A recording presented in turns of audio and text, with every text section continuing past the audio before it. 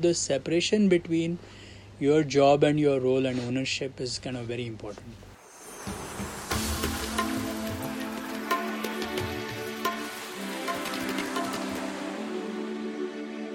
So, welcome to Outliers. This is a podcast with Outliers, and more often than not, I have been of late running into conversations where I'm interviewing not like really an outlier, but people who are also innovators and disruptors. Uh, I think the first time I heard of persistent systems was when around the time I had started my career, or a little later than that. And it was a massive services wave. You had not just TCS, Infosys, but even smaller companies who were, riding the software services wave and building new companies. And Persistent stood out for more reasons than one, because one, it was not necessarily a services company, positioned very differently.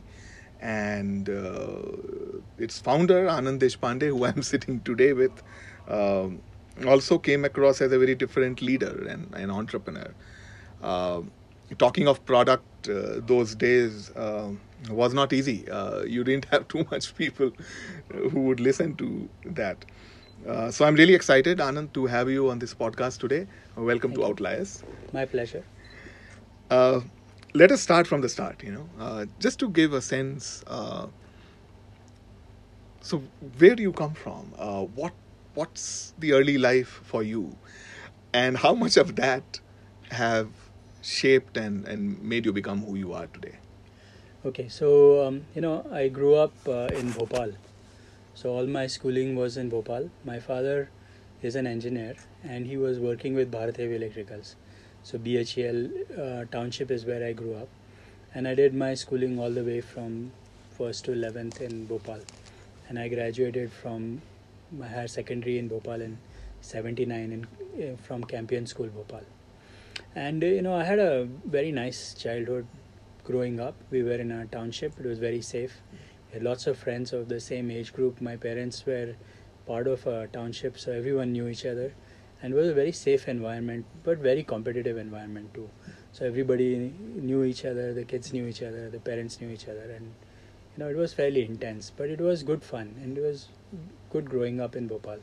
It was a small town, not necessarily the big city. And after '79, I went to Kharagpur. I did a BTech in computer science from IIT. 5 years were really nice. I learned a lot of things, made a good set of friends, and I started out, in aeronautical engineering. Did 2 years there and moved to computer science. My batch was the third computer science batch in IIT, so it was sort of early days of computer science. And like most of our classmates, I went to the US. So I followed the class. Was part of the class, and I ended up at Indiana University in Bloomington, and I did a master's PhD there. So '84 to '89, and I completed a PhD in databases. So I worked in the database area, and my thesis was mainly related to nested relational object databases. So databases where you have databases within databases. So hierarchies, complex objects. Those were part of things that I was working on. And my PhD was actually quite good. We had a very good set of publications and a bunch of other things, and I got a pretty nice job at HP Labs in Palo Alto immediately after that. And HP Labs was one of the leading labs at that time. When I was in Palo Alto at that lab, Bill and Dave Hewlett were still around. Bill Hewlett and Dave Packard used to still come to the office. They would be seen in the lab once in a while. And I was in HP in '89 during the 50 years of HP. So that was also a very nice time to be at HP. And that's really what was the early days of my life, in a sense. Uh, how did Persistent happen? Like this whole Right. entrepreneurial journey. What were the triggers for it? No, so I had, again, there were 3 things going on. One was around that time I had decided that I should come back to India. That was a good objective when I went to the US. Most of the people who went with me all felt that they should come back to India. It was felt that India was going to happen, technology is starting to happen, and everybody felt that we should come back. Unfortunately, very few actually did come back at that time. But I had decided that I was going to come back, and I found that if I came back earlier rather than later, that would make a lot more sense. And there's an interesting story around this. So, few things happened around that. One was that there was a nice article that came out in Economic Times around what was called the X+1 syndrome. I forget the author's name, but it was very nicely portrayed, where it always said that all these Indians who were there want to come back to India, but they are waiting for a certain event. Then they will work for 1 year and then come back. So like, okay, I want to finish my graduate, then work for 1 year, get a job, work for 1 year, get my green card, work for 1 year, get married, get for 1. And this never ends. So people just stay there forever. So I decided I didn't want to get into this thing, and I decided to come back very early on. So I worked at HP for 18 months. And at HP in the 18 months, I had a J1 visa. So I had a, sort of a ability to work for 18 months without getting to H1 and other things. So I stayed for that short period and just came back to India and started Persistent. And coming back to India, while I had decided I wanted to come back to India, I was always thinking about doing something on my own, though I wasn't always sure what that meant. But around the time I was coming back, so about 6 months before I returned, we had the Secretary DOE at that time, Mr. N. Vittal. He was visiting the Bay Area and he gave a talk about what's happening in the Software Technology Park scheme and various other things. This is 89-90 time frame. So I was kind of excited by the fact that, they're trying to help people like me who wanted to set up a business. So I decided to take advantage of that and use this opportunity to come back and say, okay, let me go start my own. Choice of Pune? What's the Pune connection? Of course, you hail from. No, my parents had moved to Pune by then. My father left BHEL in 82 and he moved into Pune and we had a home there. And the other thing that happened was one of the first software technology parks that was set up in Pune. So Mr. Vittal, when he started out, CDAC used to be here and that's how the first one got started. And we were the first company set up in STP Pune actually, and the first company to have exported any software from any STP in India. Wow. So we are one of the new STP companies, the first STP company, and we have really benefited from the government's plans around STPs, STP meaning Software Technology Park. Clearly. So Anand, around the time you were setting up Persistent, what went behind the setting the DNA of the company? Help me, take us through that initial journey, the first employees, the first everything. So, see, there were, when I started Persistent, my expertise was mainly in databases and implementing databases and working on query processing and query optimization of database queries. That was a fairly esoteric, fairly niche area in some sense, but very broadly required. Every person who has data to manage would need expertise that we had. And I had friends who were part of the community who were willing to help me build projects for them. So I went to some of my friends in the US and convinced them to give me project work to do from India. So the early set of business that we got came in from my connects, meaning people I used to know in the database community who gave us project work to do. So a couple of things that were also going on at that time was a lot of body shopping was the main theme at that time in the early 90s. The facilities were rather poor. And unless you had a good understanding of the project work to do, it was very difficult to do offshore work because, it was kind of hard to communicate and cost of communication was very high. Phones were not that easily possible. This internet was not also very easily accessible. But since I was working on very clear modules that I was defining for customers, it was quite easy for us to position ourselves as an outsource provider. We hired local talent here and I got a few other people who were working in the US with me to come back for a short period of time, work for certain periods. And actually customers really helped us a lot to bootstrap the business. The other thing is when you set the founding team, taking them through the journey is also quite an experience. Correct. So for example, how many of them stayed through the journey, or were there learnings around keeping the flock together? No, actually, this is a very good question and it's something worth thinking about. So I had some people who were there for a while and who have stayed on, while lots of people were not able to, did not stay on for many reasons. And what I find is that as the company grows and goes through different phases of life, within the context of the company, you need different kinds of people to run the business. And most people find it very difficult to scale. So there are certain people who are used to or prefer working in very small businesses or very small companies versus those who can do things in a larger company. So you have to have the ability to, build a team continuously. It's never the same team forever. Interesting you say that. It's almost like building a new company throughout. Correct. I mean, Correct. how can you go deeper into this? Yeah, sure, we can talk about that. See, what happens is that, if you look at a company's growth, it's usually not a straight line or a linear growth. Typically, what we find is that companies go through what I refer to as S curves. So you start with a certain business model, certain team, you do a few things right, you get certain momentum. The company has a sharp S growth that you will see, a very sharp growth that will happen. After a point of time, even without changing anything, you will realize that the company is not able to sustain that same level of trajectory for a period, and it starts to taper down.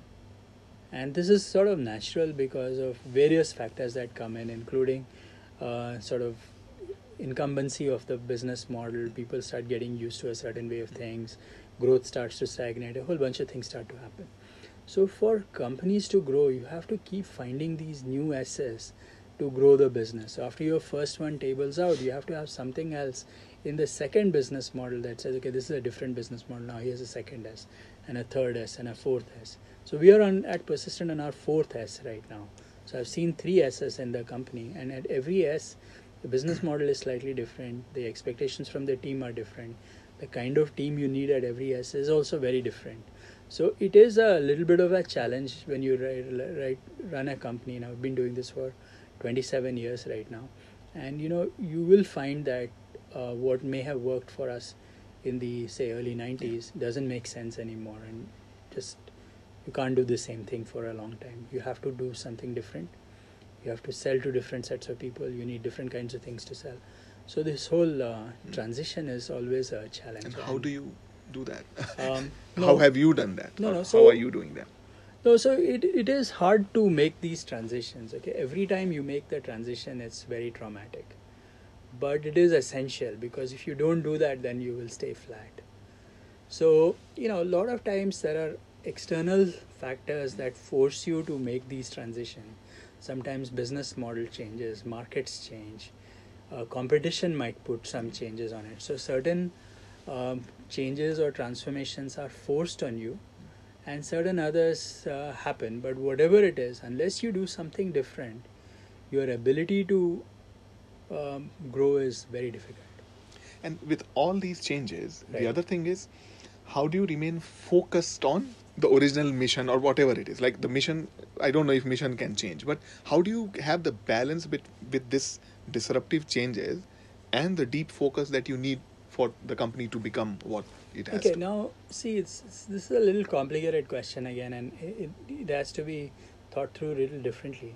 See, in a business, right, the mission as such can keep changing at every S. Every S has a slightly different mission, different objective. The core values of the company pretty much remain the same across the life of the company. These are basic fundamentals, like what you believe in, that pretty much drives the culture of the business.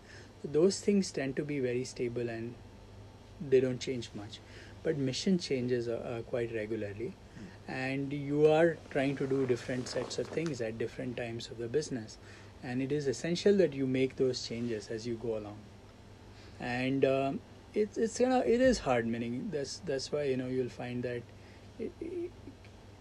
there are lots of companies at one stage, but when you look at as you look at larger and larger companies, the number of companies at that scale are usually smaller and smaller, or fewer and fewer. But Anand, how do you pick the signs of change? Like so. No, I think they are quite obvious. Okay, sometimes you will see that because growth rates slow down, you will see discontent within the team. People will start to believe that you are losing deals. All of a sudden, you will find that certain competitors are doing better than you. So there are trends that are quite visible. Most people will know that their S is trying to taper off in some sense. So in the 4 S's. But in each of these things, right, in each S or whenever you are working on something, being focused is a necessary part of that particular mission, right? So if I'm doing certain things where I'm at any point of time or any size, Unless you are focused, you will not survive or succeed. So being focused is critical any which way you look at it.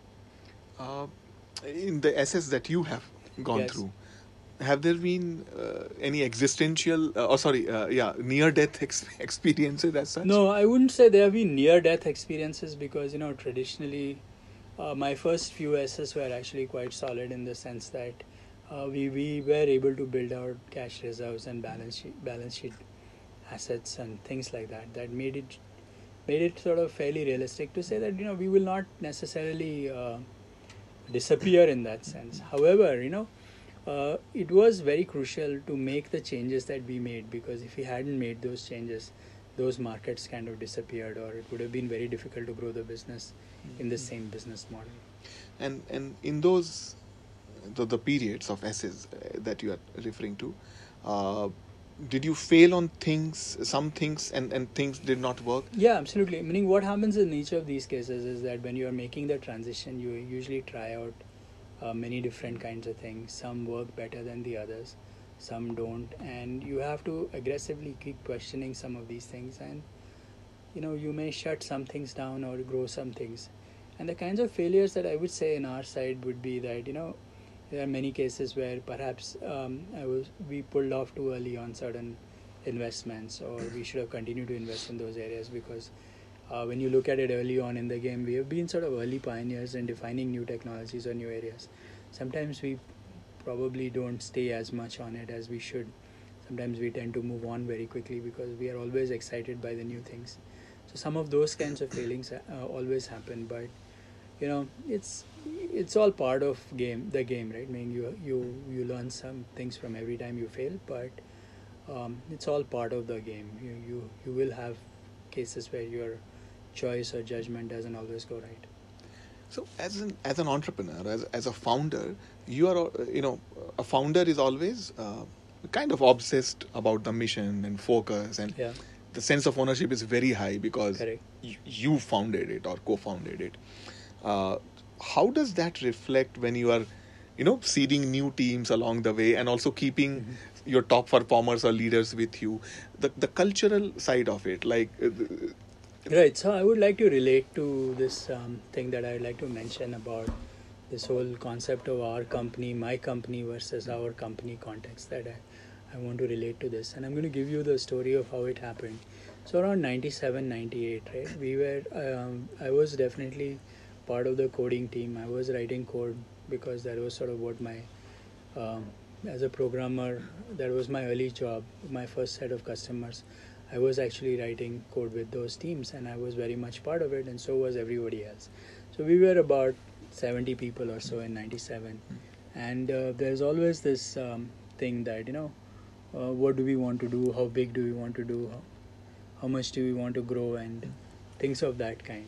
And we had a lot of good people in the team, and we were in this discussion going on, and there was always this context of how people were asking, so okay, what is in it for me as an individual, right? So when you run a business, you have all these people working with you. They also have individual aspirations and growth expectations, and if you are not able to fulfill their growth expectations and aspirations, then they are going to leave and go away. And in this context, I had done a summer job with another company like this, which had really brilliant people, but they stayed for a very short period with each of these companies because the founder always felt that it was his company. So I had that in the back of my mind. And in 97, 98, we did a lot of introspection and thinking about this particular topic, and I actually took a 6-week sabbatical out of Persistent just to figure out exactly what is meant by my company versus our company. And I came back to the conclusion that it is time to separate the individual aspirations of mine from the company's aspirations. So till then I was under the sort of belief that I don't need to grow the business at all, because if I grow the business it would mean more work for us, and also the fact that I was writing code and I liked writing code would be very difficult if the company were larger. But sort of when we realized at that point of time that this is our company and not my company, we made a decision that what needs to happen to Persistent needs to happen to Persistent as an entity, and not because I intend it. And what I need to do is my personal aspirations and goal is for me to decide. And if I'm the CEO of the company, I should be the CEO of the company because I'm contributing and continuing to provide value as the CEO of the company and not just the founder of the company. So that was a huge transition for me.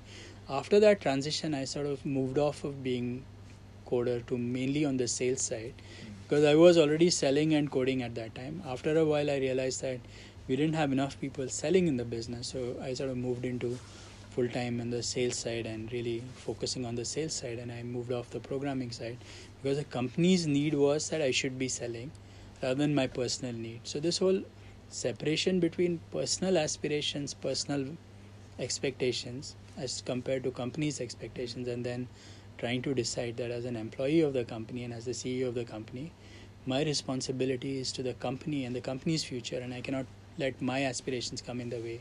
This is a big thing for me, and I think for founders, this transition is very important if you want to grow the business. But founders normally, you make a amazing point about thinking as an employee of the company because correct. A lot of things then change. Because no, correct. How tough it is to give it up. Like for no, it's not that you are giving anything up. Meaning you continue to. So the separation between your job and your role and ownership is kind of very important. So there's a shareholding pattern and an ownership and all that. So that's separate from the fact that, operationally I'm running the company as the CEO of the business, right? And I'm running the business as the CEO because for whatever reason I believe and the board believes that I'm a good CEO for my job. And not because I'm the owner of the company. So that is the difference that you need to look at. And the question here is that, as long as I'm adding value as in my job, I should stay in that job. That does not take away ownership. Ownership is a slightly different part of the game. But they are not the same. This is a mistake. I think a lot of a lot of us tend to get too attached to the fact that, since we are founders or quote-unquote part owners in the company, we also should be running the business. But they are two different things. And I think that separation was very important for me. And after I made that choice that I'm running this, I have my personal aspirations which are separate from the company's aspirations. Is as a CEO of the company, I need to look at the company's aspirations and the aspirations of the employees of the company rather than my personal aspirations. So I have no right to slow down the growth of Persistent because, it would have been, if I had sort of stayed to my theory and saying, okay, I should do what I like doing because it's my company, then I may not have grown as much as well. Okay, so there is a little bit of subtle difference that happens when you start thinking of this as I'm an employee of the company has a separate existence, I'm running the business as the CEO, and I need to do what is right for the business that I'm running as the CEO of the business rather than necessarily the ownership and forcing my way of thinking for everything that the company might need. And one of the related things here is the whole thing about letting go. Letting go is slightly different, meaning I think letting go is a little bit more loaded, but I don't want to put a very philosophical bent on this, and this is just practical things. And you may still do what you want to do and you need to do. And even if you are the CEO, when you are running the job, you need to be fully and you need to take decisions and you need to take calls. There's no question about it. I'd like to separate another issue which is related to this. And that is something we looked at a lot after some of this thing happened. One is governance boards and other things. And the second is delegation. I think one important thing that it's not so much about founders. Everybody needs to learn is how to delegate. And that's a very tricky part for the founders and the owners or CEOs because by mentality, all of us tend to be, so to some extent, ownership, control and other things are important. And we believe that we know how to do things well. And we find it difficult to believe that somebody else can do the same thing as well. Okay, there's a little bit of an arrogance that most founders have, including me, and every one of us have it. So one of the big challenges and the thing that one needs to learn is how do you delegate? So how do you empower somebody who's working with you? And this is again a related point. So which again is, I think, very important in this whole context is, if the company has to be successful, no one individual can run the business. See, the ability to hire peers in the business, right, is the key to success of a business. Yeah. So if you cannot hire people who work with you, but you are only constrained to people who work for you, then you will never succeed. Now, if you want to work with people who work with you rather than work for you, there's a subtle difference there, then you need to give the person who's working with you enough room to play. You need to delegate enough things to them so that they can be completely accountable and responsible for the tasks or the objectives or whatever else you define to them.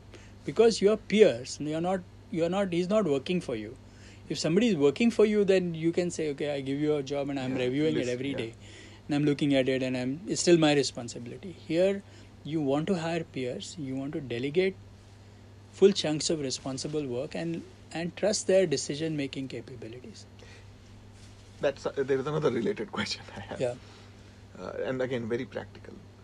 How do you then manage disagreements? Or how do you ensure that you can be critiqued by the people you work with, for example? How do you ensure that environment? It's hard, but what is important is the following. This is what I believe in, and by and large within the company you will find that few things you got to do. One is you have to allow people who have a disagreement or who do not agree with your opinion or who think differently. You have to encourage them to speak up and permit them to be doing that. If you completely cut them off every single time, then they will stop disagreeing with you. So the fact that you have disagreements, you acknowledge the fact that we disagree is important, and you need to allow that disagreement to exist within those people, and people should be fine about disagreeing with things. Okay, so this is one part. This is just the thing that we agree that there is a disagreement. Okay, so that itself is a good and an important thing to do. The second thing that is kind of important is that, see, typically when you have a business or you run any team, every person on the team has a role and responsibility to play. You have to allow people who have the responsibility to make a decision to make their own decisions. Okay, so now if we have an issue that belongs to, let's say, the CFO's function, that needs a decision should come from the CFO. We may all disagree with him, but the decision is his, so he has to choose what is the right thing from his point of view. And once he makes a decision, everyone needs to follow through with the fact that we are all a one team and get the job done, because otherwise we cannot work together. So who decides the tiebreaker on these decisions, right? So we have a disagreement. Who decides to tiebreak that disagreement? So it cannot be just the founder or the CEO. It has to be the person whose ownership it is to make that decision. If their decision-making power and authority is respected, then you get a very healthy organization where people are criticizing your stuff, people are disagreeing with things, but they are doing it respectfully, and the person who is supposed to make a decision, he is accountable, takes ownership of decisions. It's not a committee and consensus. Someone has to take ownership, and they take their decision ownership because they have the authority, empowerment, and we all know they are there because we respect them for their job. And then finally, everyone, after a decision is made, right, people have to all align to the decision that was made, good, bad, whatever it is, because otherwise you are not a team, right? I mean, you cannot have people saying that, oh, I said you should have done this and I don't agree with your decision and I'm going to keep bringing that up every time. Then you cannot work.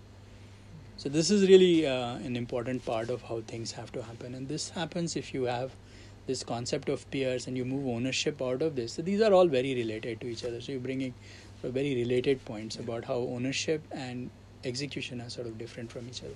And the other point, again related one, is the boards of I don't think today's startups are thinking or doing enough on that front. But you come to think of a board, it's supposed to be the guiding council, or supposed to be a bunch of people who will question and challenge founder, CEO, and all that. Correct. How when you are a new company, you don't think about these things, right? But what do you think startups or a new companies should spend too much of time thinking about the so-called board? Because mostly they are investors on the board, so not really independent. You're not really there is some conflict of interest. Correct. And all that. So what is your overall thing about hiring board members or dealing with the board? No, so I believe that companies should include independent directors on their board, and I think it's very important to have independent directors because they are the ones who allow you to have the flexibility of getting the right decisions in place, and they are sort of beyond vested interests, and they are people who have a specific interest in the success of the company rather than the individuals on their team. And this is very critical. So we've had, for example, at Persistent now, we went public in 2010. So the board, all these things would have been required at 2010. But we've had independent board members since 96 on our board. And we've had our numbers and everything else published on our website since 2001 also. 10 years before we went public, we were putting up all our numbers beforehand. From the very beginning, we've been sharing financials internally with all the employees every quarter. Okay, now this is sort of helps increase the transparency of the business. People in their company know exactly what's going on in the business. They trust you better because they know that they have full visibility of what's going on. They know as the CEO you are taking responsibility of whatever the performance is.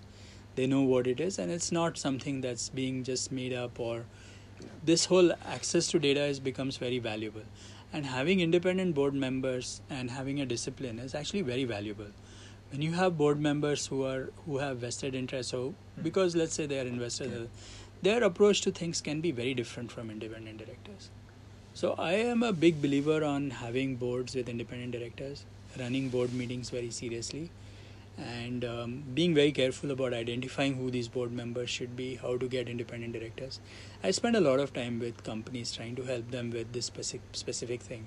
And I believe that boards play a very important role in the growth, governance, and everything else in the company.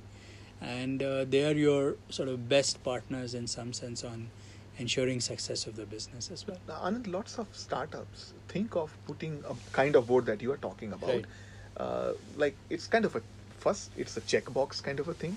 And then secondly, there is also this thing about you need that kind of a board when you hit a certain maturity scale and things like that. Do you believe in that, or what is your take?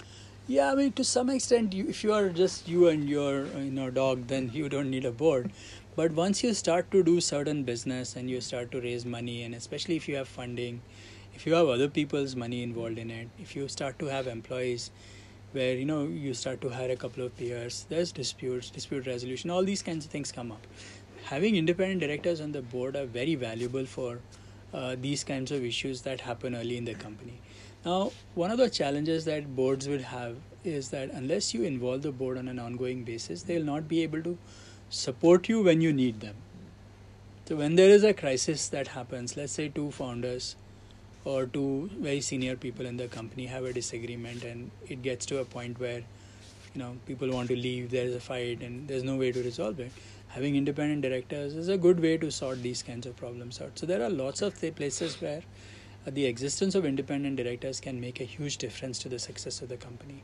They're also good for pushing the business higher. There's sometimes complacency sets in because the founders are very happy that they're doing fine. There's nobody to push them. So having somebody who can push the business is very critical, and the independent board directors are very valuable in doing that. Final two questions. One thing is about the founder's mentality or founder's way of doing things. A lot of independent experts, investors, and people say that for a company to succeed, it's important to protect a founder's mentality. Yeah. And they give examples of companies like Amazon, where Jeff Bezos or Mark Zuckerberg at Facebook. But then there are other examples also where things don't work. I mean, Travis at Uber, for that matter. What is your view on having a company? How much should a company protect founders' mentality, if at all? Are there moments when it should completely move on?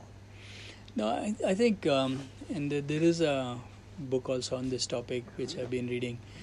Essentially, founders' mentality is very important. It's not clear how important the founder may be. The mentality and the founder are two different things. I think the founder's mentality has a certain attributes of being intense, being frugal, being focused, a bunch of things that founders tend to do very naturally because they have seen the company through the early days and have gone through the struggle that most companies go through. That experience is very valuable, and that sort of flows into the life of the company. It would be great to have that kind of founder's mentality in every business, and that is important for the success of the business. However, in certain cases, of course, founders have a certain lifespan in which they can continue to retain and sustain that mentality, and companies have to go beyond founders as well. And those companies who are able to make that transition will succeed. And you cannot, finally, there is a limited life on how long a founder can run a business. So when you look at companies that are 50 years old, 100 years old, they have transitioned from the founder to either the next generation or some sort of professional management, and I think that's critical. But despite all of that, I think the importance of having the energy and the excitement that a founder brings in is very valuable to the business.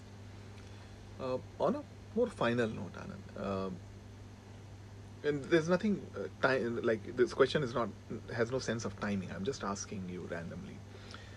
Nearly 3 decades with Persistent now. I've been 27 years. Nearly. 3 years short. How much do you think of moving on or getting the CEO or doing succession planning? What's going on in your mind, to whatever extent you can share, and how do you approach this topic overall? Okay, so there are a few things that I've been doing personally, and I do realize I've been at this for 27 years, since the beginning. I'm over 55 now. So all these things do come into my mind, and my board is also very anxious to make sure that different things happen. That said, as long as I'm doing my job, I stay where I am. So let me tell you what things we go through in our board context. So in the context of succession, there's always this discussion that we have is do we have enough people in the business internally who can take over my job at a short notice if that were necessary. So as they say, if you get hit by a truck, then what happens, right? So you need to have the ability the organization needs to have internal strength to be in a position to have someone take that job instantaneously if that happens. So that's a kind of succession planning activity that we definitely do all the time. We look at these kinds of things, we review, make sure that there is no document or no activity that is done where only one person is involved.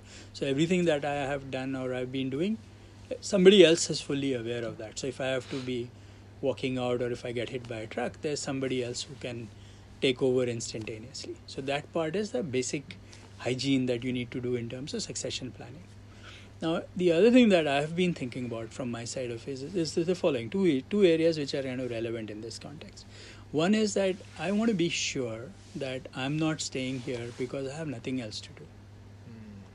Okay, meaning if I find that I'm in a situation where I can do nothing else, okay, and so I have to stay here because you can't be doing nothing, right? So as long as I have something that I could be doing where I could go to, then at least then I have a chance of being fair to asking this question on the job that, am I ready to move out? Because if I don't have something else to do, then I'm not being fair to the company by saying, I'm going to stay here because I have nothing else to do, right?